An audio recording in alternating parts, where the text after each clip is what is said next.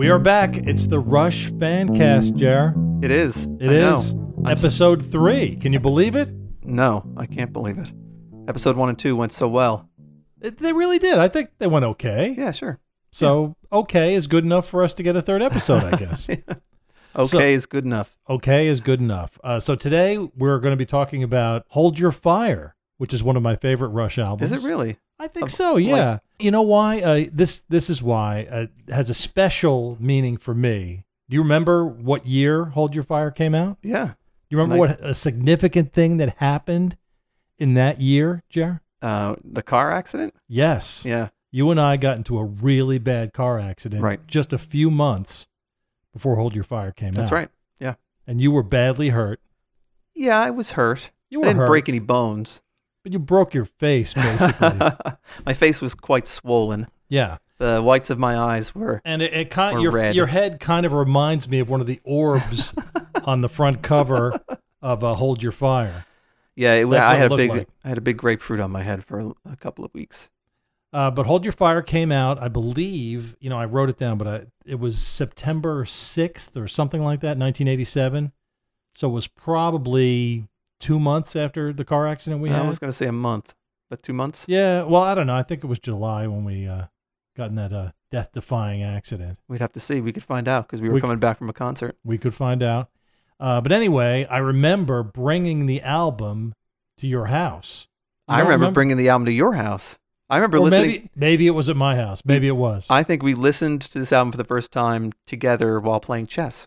Really? In your dungeon-like room. That's about the geekiest thing I've ever heard in my life.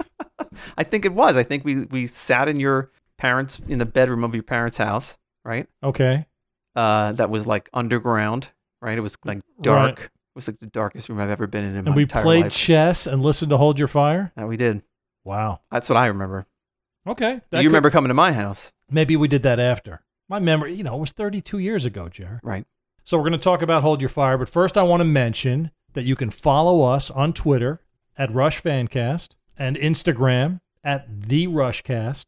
These are all true. And you can join our email list, therushcast@gmail.com. Right. So do all of that while you're listening to us talk about Hold Your Fire. So why don't we start with the first song, Jer? The first song on Hold Your Fire is Force 10. It's Force 10. This time I looked up some reviews of Hold Your Fire, when they came out. Because there's, cygnusx1.net. That's a big Rush It's a huge site. Yeah, it's huge. Rush site. And they have, for every album, they have links to reviews that came out at the time. Okay. And interviews and stuff like that. So this time I kind of went down a little rabbit hole. And the reviews were mostly positive. This surprises you? It does surprise me, right? Doesn't it surprise you at all? Not really. I mean, outside of Rolling Stone, I think critics were kind to Rush, no? Yeah, I think that most of the reviews were from rock magazines. They weren't reviewed in the New York Times or anything. And I would assume that rock magazines would have a problem with Rush's direction, the keyboards. Well, they had already strayed in that direction, though. I mean, yeah, you figured that Power Windows, had been out for a year or so at that point, yeah, and people knew where Rush was headed. So this was just kind of another step in that direction. Yeah, I just assumed that reviewers wouldn't like it. Okay, but they did. But they did. Kerrang! Magazine. Kerrang! Magazine? Kerrang? Yeah, they liked it? They liked it. Now that surprises me. The Kerrang! Magazine, their grading system, the highest you can get is 5 Ks. So each K represented a star. A star. Okay. So they got 5 Ks for this album. Wow. I just wondered what they did for albums that got 3 Ks. Did they really put KKK underneath albums? I didn't even think of that. It's a terrible idea. Yeah, of a grading system. Maybe just nobody ever got 3s. Yeah, either give them a 4 or give them a 2 or give them 3.5 Ks just to make it look good. Right. But the Buffalo News, imagine that. The Buffalo News. The best quote from that was about Geddy, or I guess about Neil. Next time he should loosen up and try a love song. What? Isn't that the dumbest thing you've ever heard? Yeah. Why would... Well, obviously the Buffalo News wasn't the place to turn for scintillating music reviews. For rock criticism? It's just it sounds like somebody who's never listened to Rush before, maybe. And probably true. Which always makes me wonder about who can write an accurate review. Can only fans of a particular band write an accurate review? Well, I don't know, because if you go on Amazon.com, for instance, and you looked at the reviews for Hold Your Fire, I did not. But I guarantee you they're all 5-star raving reviews from fans. Right. I mean, you're not going to write a review of Rush if you're a Rush fan and say this album sucked. Well, You know? I think if you're a professional critic and you like Rush, you would have something to bounce ideas against, like this album versus that album, and how they're coming along as a band, or they're straying from where they started from, or something like that. So I don't know if you'd have to be a Rush fan in order to even appreciate Hold Your Fire. I can't imagine somebody owning one Rush album and it being Hold Your Fire. Probably not. You know, it's going to be Moving Pictures. Or they bought Hold Your Fire and decided they didn't like Rush and didn't buy any more. Perhaps. Yeah, that'd be a tragedy. It would be. But I do love this album. I think it's a great album. And you're surprised that I do? I don't know why. Yeah, I was surprised that you love. That's one of your top, like. Oh yeah. top 10. Well, you know what it is? It's music brings me back to a particular time in my life, you know, and that album I don't love it because you got hurt. I love it because That's why I love it. I like being hurt. No, because you know we just graduated from high school. True. We just started college. You know, you have no worries at that time of your life. You don't realize it then, but that's a great time of your life. Right. So it reminds me of that time of my life. So that's why I love it. I mean, I loved it then, but I love it more now because of that. Right. Does that make sense? Yes. And in between seeing the show on the Power Windows tour in 86, and when this album came out in 87, I blew through every Rush album there was. I bought every Rush album, and by this time I was in deep. It's all I listened to. I only listened to Rush. So look what I have here. I have the ticket stub. I didn't realize this, but we only saw one show on the Hold Your Fire tour. What? We went to one. I thought we saw them more than once on the Hold Your Fire tour, but I only have one I thought we ticket saw stub them proof. more than once on every tour. So this is December 6th, 1987 Wow. at the Brendan Byrne Arena in Yeah. East Rutherford, New Jersey. Let me guess. Can I guess what row? I know we were way up front. Take a guess where we were sitting. We were in Section 8, which for those of you who live in New Jersey and ever went to Brendan Byrne Arena, sections 9, 8, and 7 were right up front. So Right. 8 was Scalpers would tell you otherwise. Scalpers, if you like, right. They would say 1, 2, and 3 are up front. They're all the way in the back on the floor, the worst seats. So if you ever go back in time and go back to the Brendan Byrne Arena, don't buy tickets in sections 1, 2, What or are the 3. sections called now? I don't even try to buy floor tickets anymore. Yeah, I don't either. Anyway, section 8 was the center section. Yep. What row do you think we were in? We were in row 15. No, 19. 19. Oh, so close. Row S to be specific, but I counted the letters. So, That's good. Row 19. Any guesses as to how much the ticket was? Oh, man. Row 19, 1987. $15.50. Close. Oh. $17.50. Can you imagine? The last time we saw Rush, I think the tickets were like $140. Something like that. And yeah. we were all the way at the top. With the fees, Oh, boy. $1.75 fee. The grand total was $19.25. Do you So think for we- less than $20, Do you think that we bought them at that place in Long Branch? Remember yep, the place in Long Branch. So it was a surf shop in Long that? Branch. Yeah, that's right. That nobody knew about. Right. And we would go there at 6 o'clock in the morning on a Saturday when the tickets went on sale and wait for 3 hours till they opened. Right. And the guy who owned the shop was awesome. And He used to come out and get everybody's order. Like, Right. how many tickets do you want? How many tickets do you want? And as soon as the tickets went on sale, he'd just start punching them all in. yeah, And then he would give them to everybody. wish I knew his name. I love that guy. He was my best friend. He was great. I'm sure it doesn't even exist anymore. I don't remember the name, but that was cool. Yeah. So that was very anyway, cool. and I have the set list from the show.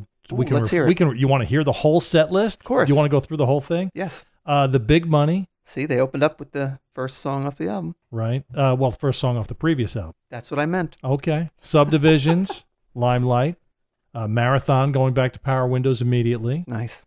So now we get to the new songs. Turn the Page, Prime Mover, Manhattan Project, Closer to the Heart, Red Sector A. Wow. Then we're back to some new songs, Force 10, Time Stands Still. We do Distant Early Warning. And then back to some more new songs. The guy with the cut-off shirt is, having to smoke outside as they do Lock and Key and Mission. Territories, YYZ. Neil does his drum solo. And then we've got Red Lenses, Spirit of the Radio, and Tom Sawyer. Wow. Encores are 2112, La Villa Strangiato, and In the Mood. Yeah, they used to end with In the Mood a lot. Yeah. Somewhere along the line, it changed to Working Man. Yeah. Well, we can get into this at a later date, but They're no longer in the mood. Is that what you're trying to say? Working Man's a better song than In the Mood, don't you think? Yeah. So that's probably why they switched. They probably figured it out. Yeah, it's definitely has more room for extended jams. So anyway, Force 10. Tough times demand tough talk, demand tough hearts, demand tough songs. Tough times demand tough talk, demand tough hearts, demand tough songs. Demand we can rise and fall like empires. We got off on a tangent.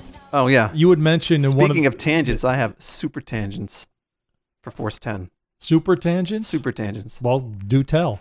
So Force 10 refers to something on there's a scale, Steve, for the names of different types of wind. Okay. Did you know that? It's called the Beaufort scale. Okay. Is this how they measure hurricanes? Yeah, this one is, evidently the Beaufort scale is for ships at sea.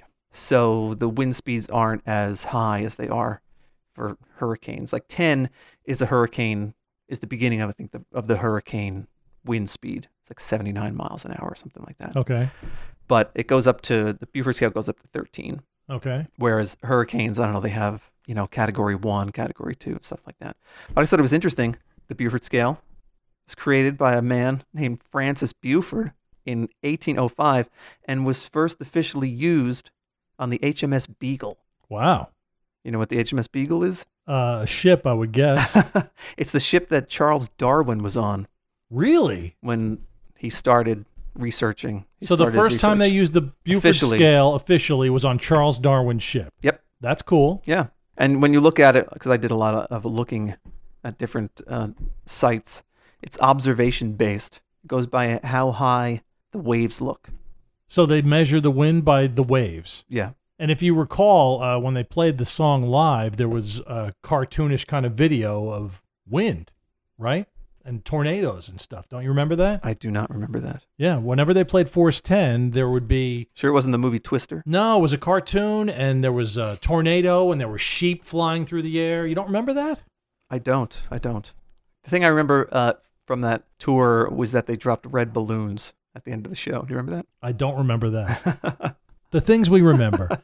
But anyway, it's interesting that you mentioned that. I never thought of wind when I heard the song, and I never put two and two together with the video. I just thought it was, I don't know, just some goofy video they were playing. Yeah, I'm sure that Force 10 is supposed to represent like the top of some scale Okay. of intensity. Because I guess the song is about intensity. Mm-hmm.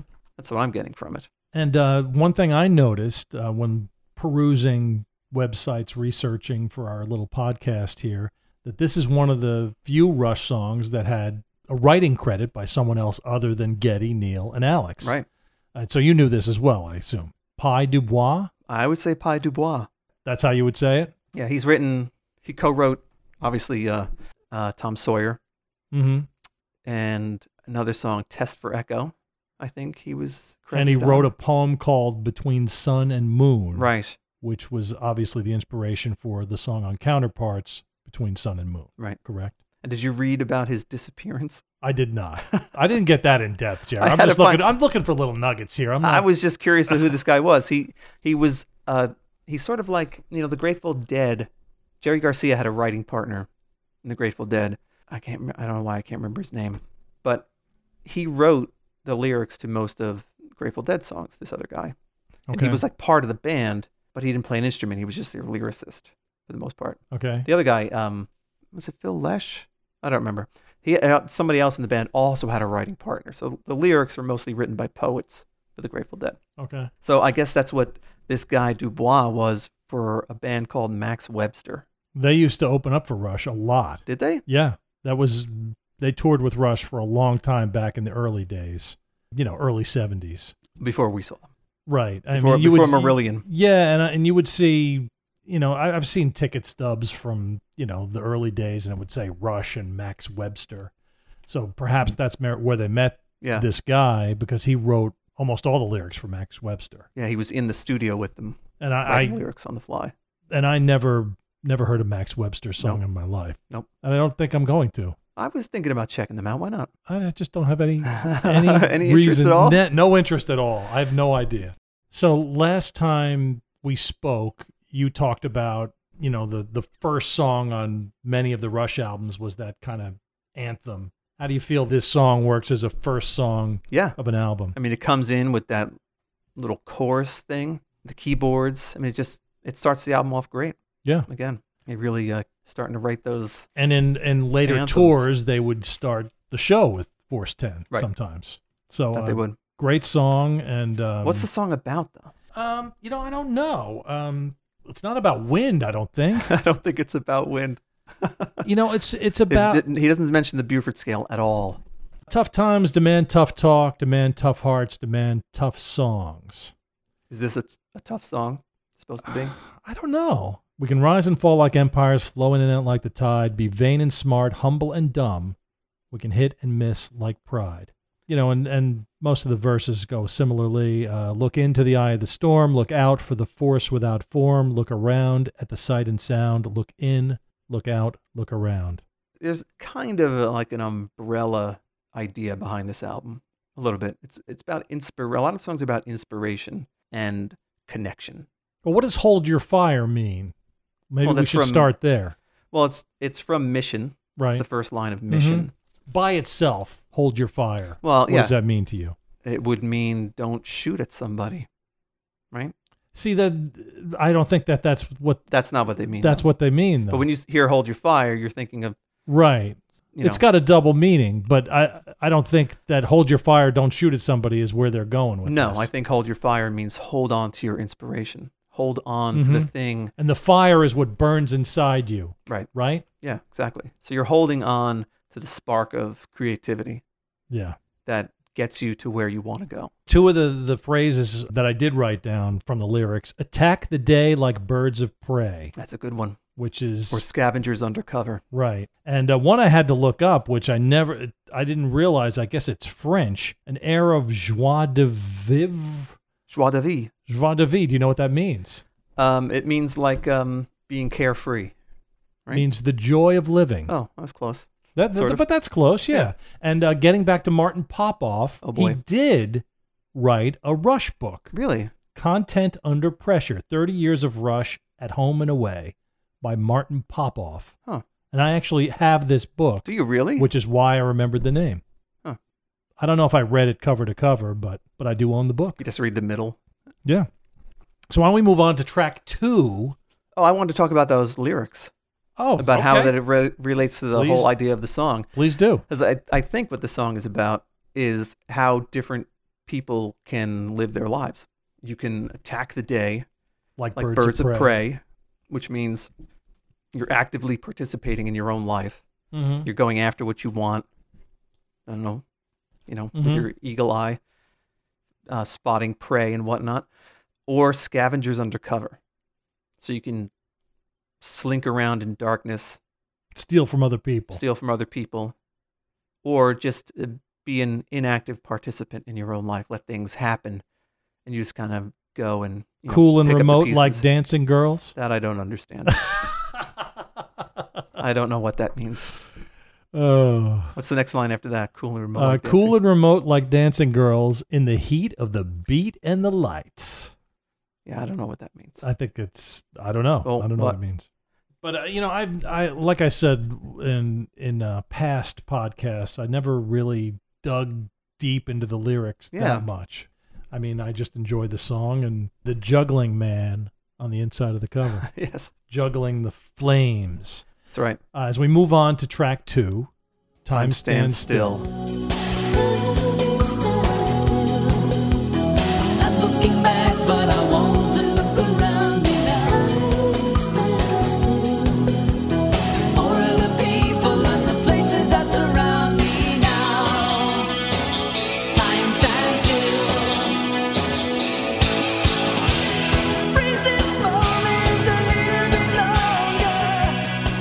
I would say it's my favorite song on the album. What would you say? No? It's not my favorite song on the album. It's a great song, but Mhm. I think my favorite song is Mission. Okay. I think Time Stand Still can be summed up basically as we're gonna die. We're all going to die. And this is it's a song about looking About appreciating the moment you're in. Right. Right? looking at your past but not dwelling on it, Mm-hmm. realizing how your past relationships have changed over the years Or evaporated. or evaporated entirely, and how in order to make them stronger for the future, you have to pay attention to them in the present. That's Okay. basically what the song's about. Yeah. And it has Amy Mann on it for some reason. Well, do you know who the two first choices were? They had two other women that Really? they Other approached first before Amy Mann. Other Do you know who they were? No, I've never even thought about that. Now, one, they were both bigger stars than Amy Mann were, Okay, and they were big in the 80s. big in the 80s. Yeah, and still alive today, and probably still recording, I would say. Who could it be? The first choice had one of the biggest hits of the early 80s. So is it a solo person or was it someone in a band? Solo person. Second person was in a band. Glad you don't know. This I is don't good. know. Let me guess though. Yeah, please. The biggest hits of so like one hit, it's kind of a one-hit wonder. Yeah, well, she had other hit songs, but she had one huge hit. MTV video, whole thing. Boy, that's not really helping. Well, I mean, I'm going to go with Pat Benatar. No. Good guess, though. Oh, thanks. Cyndi Lauper. Cyndi Lauper. Can you imagine Cyndi Lauper on Time Stand Still? Yeah, I mean, it's not a really vocally demanding. It She really could could've- have. She could have done It it. could have been anybody. Let's face it. Yeah, but I think it would have been. I guess because she was so big back then. I mean, think about it. This is 1987. Cyndi Lauper was huge. Time After Time was a huge hit too. Oh yeah, that's right. True Colors. That's True a great, Colors. That's a great song. True But Colors, I think her biggest hit was probably "Girls Just Want to Have Fun," right? Yeah. That was the one I was referring to. Yeah, But those other two songs were huge. they were. And the second person is in a band I know you love. Oh, was it the Go-Go's? No, Oh. no, not Belinda Carlisle. That's a Yeah. good guess too. Thanks. Fleetwood Mac, No, band I love. For the I think you do. the Cowboy Junkies. No, Oh, that was no, before you they don't were. love them that. You don't love this band that much, but I Oh, think okay. I think you like them. I can't even. The Pretenders. Chrissy Hine. That's Yeah. incredible. Can you imagine? That would have been cool. She's cool. She's Right? very cool. Why did I your don't- research turn up why they turned it down? No, I just Seemed like an easy gig. they asked Cindy first, they asked Chrissy second, and then they asked Amy Mann. She said yes.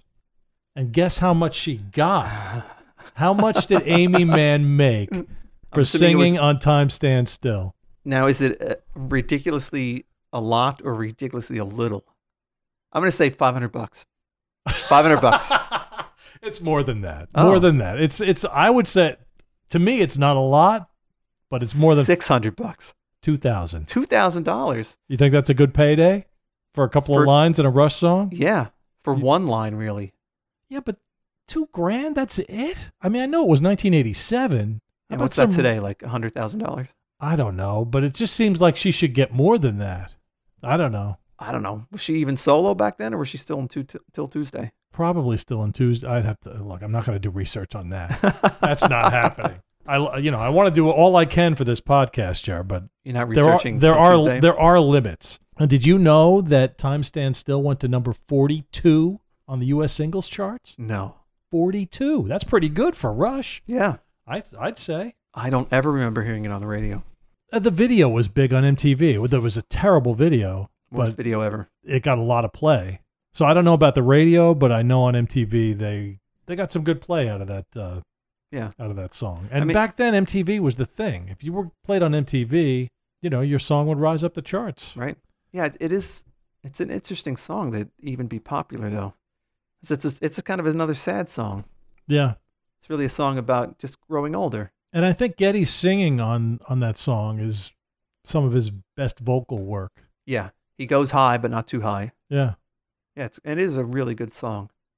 Although on this song, on other songs, it's even more dramatic. But Alex isn't even Where's Alex on this album? Right. Well, that's the thing. This is probably why Alex was not happy during this period of Rush. Yeah. That's He's what buried in Yeah. this album. He's buried, but when he does appear, though, I mean, he does great work as always. Yeah, but not it's as hard. It's hard for him to find the space here, I think. Yeah, unlike Power Windows, where he definitely Right. He really shined there. he elbowed his way into that Right. album. But I think this is where he put his foot down after this album and said, "Look, this keyboards experiment was all great, guys. It's great. You Some know- experiments fail. Right. Well, I don't know if it failed. I mean, I think there's. I think, like I said, I love this album. Yeah. But I think if I'm Alex, I'm thinking, hey, I'm a guitarist here. How can I be a guitarist Right. in a band where there's no guitar on the album? Right. I mean, as much as we love the album, Yeah. if you really sit back and think about it, Alex must not have been thrilled. Yeah. With the direction, which is good because they veered off in this keyboard area, which I mean created two great albums in my opinion, and then in presto they started kind of Going back. going back the roots. other way, going Yeah. back to the roots. So why don't we move on to track 3 on Open the album, Secrets. Open Secrets. Well, I guess we all have these feelings we can't leave unreconciled. Some of them burned on our ceilings, some of them learned as a child. The things that we're concealing will never let us grow. Time will do its healing. You've got to let it go. Speaking of, doing research, I found this website that I follow on Twitter called Ultimate Classic Rock. Okay, I've heard of it. And they have a list of Rush songs ranked. So they ranked all 167 Rush songs Wow. from 1 to 167. Okay. And And where does Open Secrets fall on that well, list? Open Secrets is number 147 on the list. Hmm. Well, the thing is, though, I mean, if you had to make this list, you'd have to put some song at 147 also.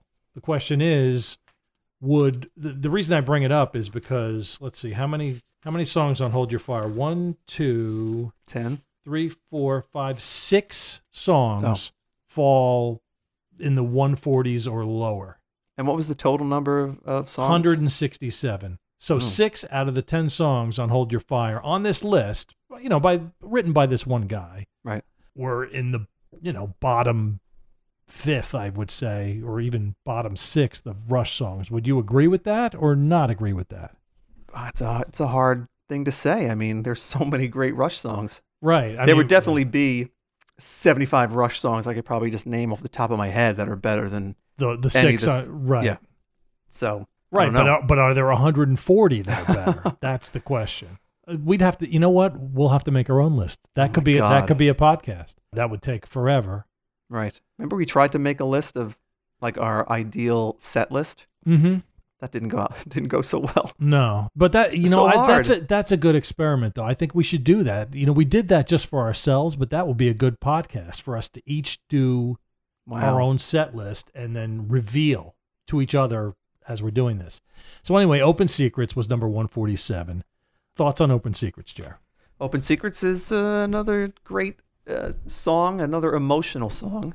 I think Mhm. that Neil really he hits it. There's a Second Nature is on the same theme, but an Open Secret is something that only a few people in a select group know Mhm. about, or something that everybody knows about but refuses to recognize. Like they refuse to even talk about it. So I think in that vein, it's more of this is some kind of emotional thing that everybody recognizes what's going on in relationships. Mhm. Everybody recognizes how people interact with each other, but nobody really wants to talk about it. That's what I'm getting from this song. Okay. The bass line at the beginning is awesome. Geddy's bass work on this album is just great. I mean, unlike the guitar, it's right out front in a lot of songs like this one and Turn the Page. Yeah. I mean, it's just I was brilliant. when we get to that, I've got to ask you about how he's playing that bass line. That's crazy sounding. And what I did find is that Neil mentioned when it comes to the lyrics that many of his lyrics were not based on his experiences, but based on conversations he had with other people. And he made sure to mention that when referring to this song. Oh, really? So this song was inspired by a conversation he had with someone else, not by his own experiences. And that's interesting just in general, just because I always assume when I hear a Rush song written by Neil that he's taking the lyrics from his own personal experiences. And that Right. may not Especially he uses I a lot. Right. And that may not necessarily be the case. Right. And it definitely isn't the case with this song. You know, he's always been, especially in the earlier albums, he's definitely a rational guy. Right. You hear rational when you assume he's talking about himself. Right. But there are a lot more rational people in this world than Neil. Well, there's few, but Sure. He doesn't really go in for personally. I mean, obviously, I don't know him, but what I know about him is that he's a very private person. you never will know him, Jerry. I know who Never. could. Getty and Alex are lucky to know him. They are, but he doesn't give in to the trappings of fame. He's not interested in being famous. He's not interested in not that he's not interested in interacting with fans. He's not interested in interacting with fans. He's interested in interacting with people Right. that just don't know who he is. Yeah. Like if he just ran into somebody on the street and they didn't recognize him, he's right in. Yeah. He feels embarrassed to I be don't know if he feels embarrassed. He just wants to be a just normal guy. He just wants to be a regular person. Right. It feels like such a personal song. I'm just surprised to hear that it's not based on his own experiences. Well, see, now you're going to look at every Rush song and wonder, Right. is he talking about himself or is he talking about some random person that he ran into on his motorcycle tour? You know? Right. Which totally could be. Well, I mean, so there's the one verse is, I lie awake with my secrets spinning around my head, something that somehow escaped me, something you shouldn't have said. I was looking out the window. I should have looked at your face instead. That's real personal. That is very personal. But it could have been personal for someone else and not Neil. Right. It's also a great image of, in relationships sometimes Mhm. you're not really paying attention to Right. things when you should be. Right. You It's should be looking at your partner's face and Right. Instead of looking out the window or looking at your phone or Right. watching TV or Well, back in 1987, people weren't looking at their phones. That's Jerry. They were right. looking out the window. They were talking on their phones. Nobody talks on their phones. No. I don't even know why we call them phones. Why don't we move on to Second Nature? It ought to be second nature. I mean the places where we live. Let's talk about this sensibly. We're not insensitive. Number 146 on that same list Wow. that Ultimate Classic Rock created. So one song better than Open Secrets, Jer. So I don't know how you rank that one. I don't know That's how you splitting do it. hairs.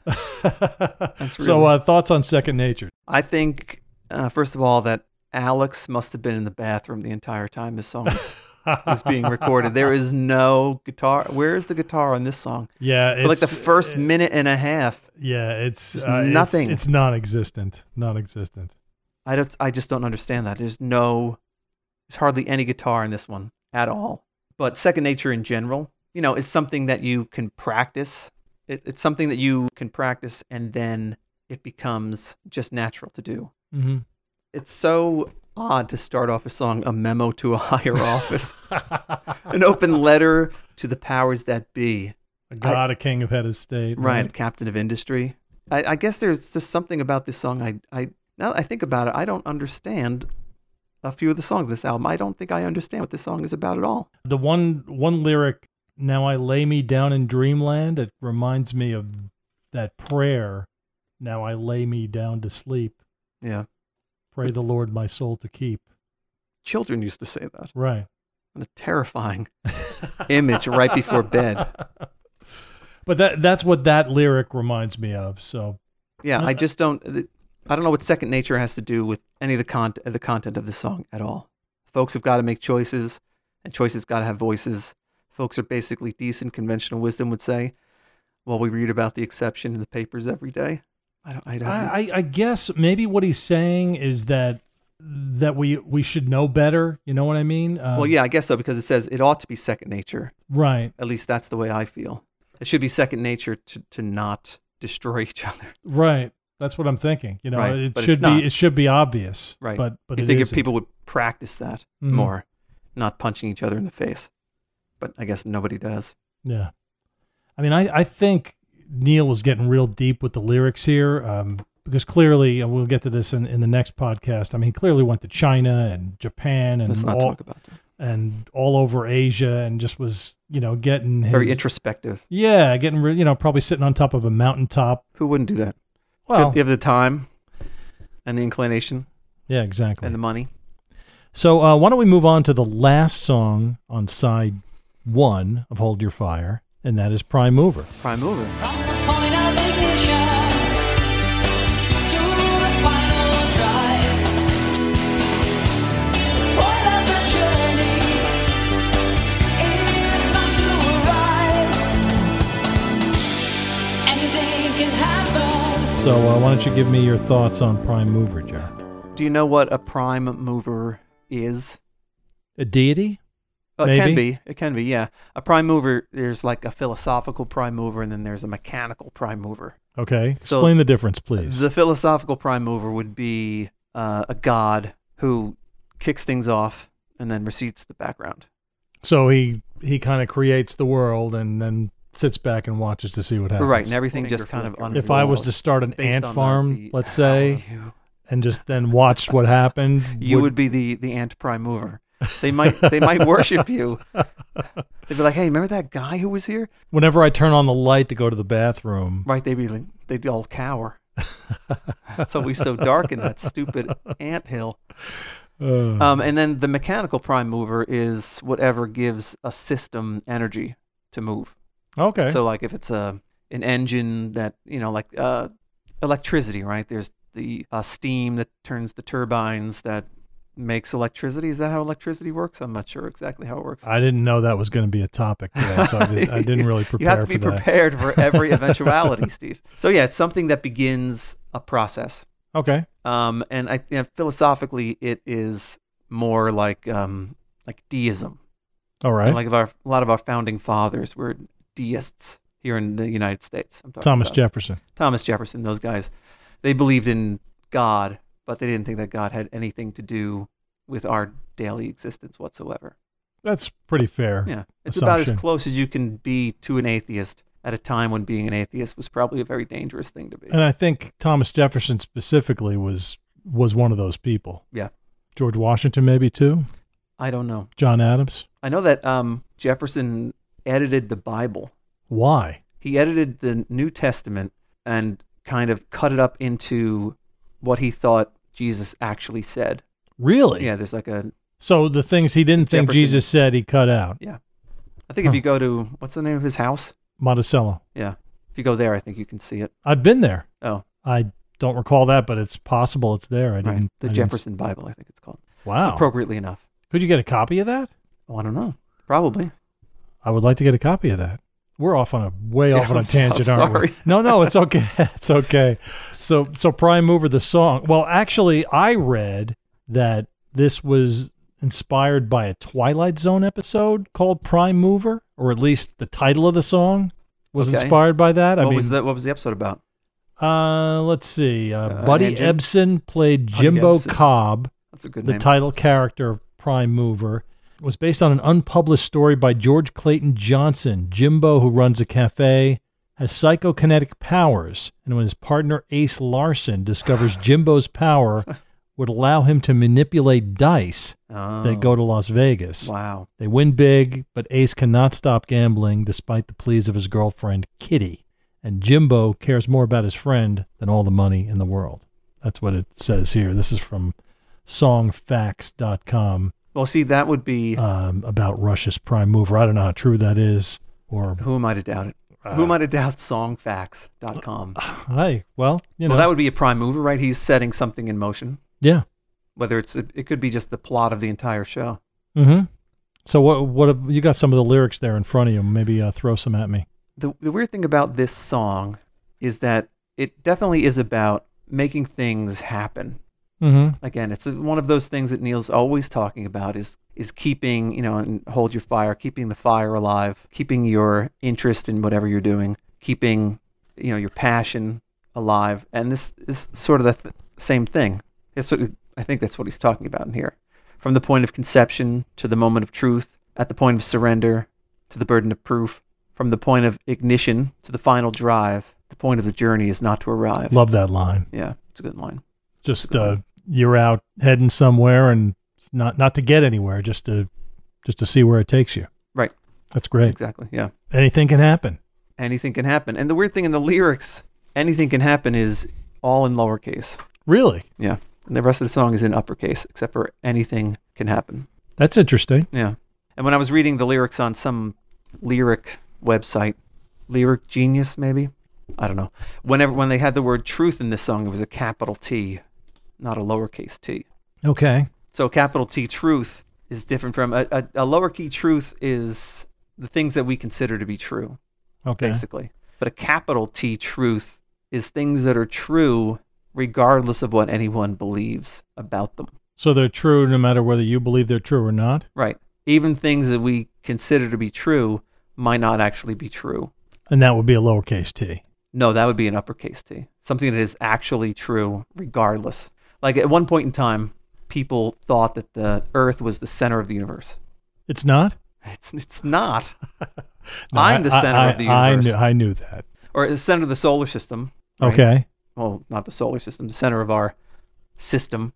And that the Earth, that the sun revolved around the Earth. And people believed that for a really long time, but it wasn't true. Mm-hmm. So it doesn't matter what you believe. It only, the capital T is what the actual truth is, not what people believe is the truth. Right, but if you believe that the Earth is the center of the universe or the center of the solar system, wouldn't you make that a capital T truth because that's what you believe? Well, you might, but You'd be wrong. you'd be wrong.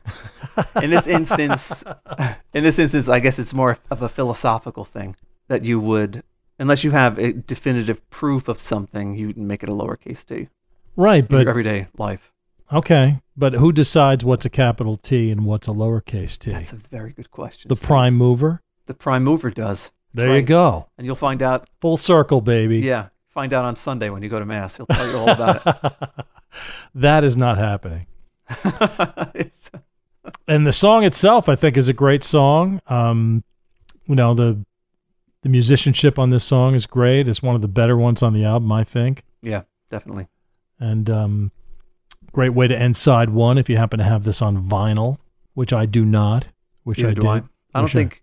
No, I don't have it on vinyl. Yeah, wish I did. You could play it on CD and just stop for 30 seconds, There you go. start it over again. Or play it on my 8-track and let that track fade out while it comes back up. I had an 8-track. Believe it or not, it was it American Pie? What's that song? Bye Bye Miss American Pie. Yeah, It's called American Don Pie. McLean. Yeah, Don McLean song. It stopped in the middle Well, yeah. and did that clank, and then started over. It faded in on the other side. The or problem other with track. 8-track tapes is the album had to be 8 tracks for it to work right. So that was the I whole. never thought of that. Well, of course. So if there was 10 songs on the album, 2 of the songs would fade out in the middle and come back up because they had 8 How long tracks. was There were each- only 8 tracks. How long was each track on the tape? I don't know. And the problem is if it was a Rush album, forget about it because, if the song was 8 minutes, that threw everything off. I don't Right. know how many minutes each track was, Right. but yeah, 8 tracks. And if you had 10 songs, you had to horn Chop them in them there up a little somehow. bit. Yeah. Yeah. So there you go. You learned something today, Joe. I did. I never thought about 8-track. What that actually what meant. it actually meant. That's like people who think pipe cleaners are just for arts and crafts. Oh, I know. That's weird, right? My kids discovered that not too long ago. My wife discovered that not too long ago. Well, nobody smokes pipes. My dad smoked a pipe. My So dad I did, knew. My dad did too. And he used pipe cleaners. He used pipe cleaners for his to pipe. clean his pipe. Right. That's what they're for. Yeah, I really. bet you we're enlightening some people right now. Oh, wow. I never thought of that. Yeah. Because who has pipes? Who smokes a pipe? Popeye? Sea captains? That's it. Yeah. Popeye was a sea captain. He was. There you go. He was a seafaring man. He was. And he ate his spinach. He did. Speaking of that, I'm kind of hungry, so I think I should go eat some spinach. There you go. I think we should wrap up the first half Sure. of Hold Your Fire, and on the next podcast, we'll tackle side 2 of Hold Your Fire, including your favorite song, Jar, Tai Shan. Okay. We'll It's get my least favorite song. we'll get to this Okay. in the second podcast for Hold Your Fire, which will be the 4th Something for Nothing podcast. You can check us out on Twitter at Rush Fancast, Instagram at The Rushcast, email therushcast@gmail.com. We encourage you to reach out to us. Let us know what you think.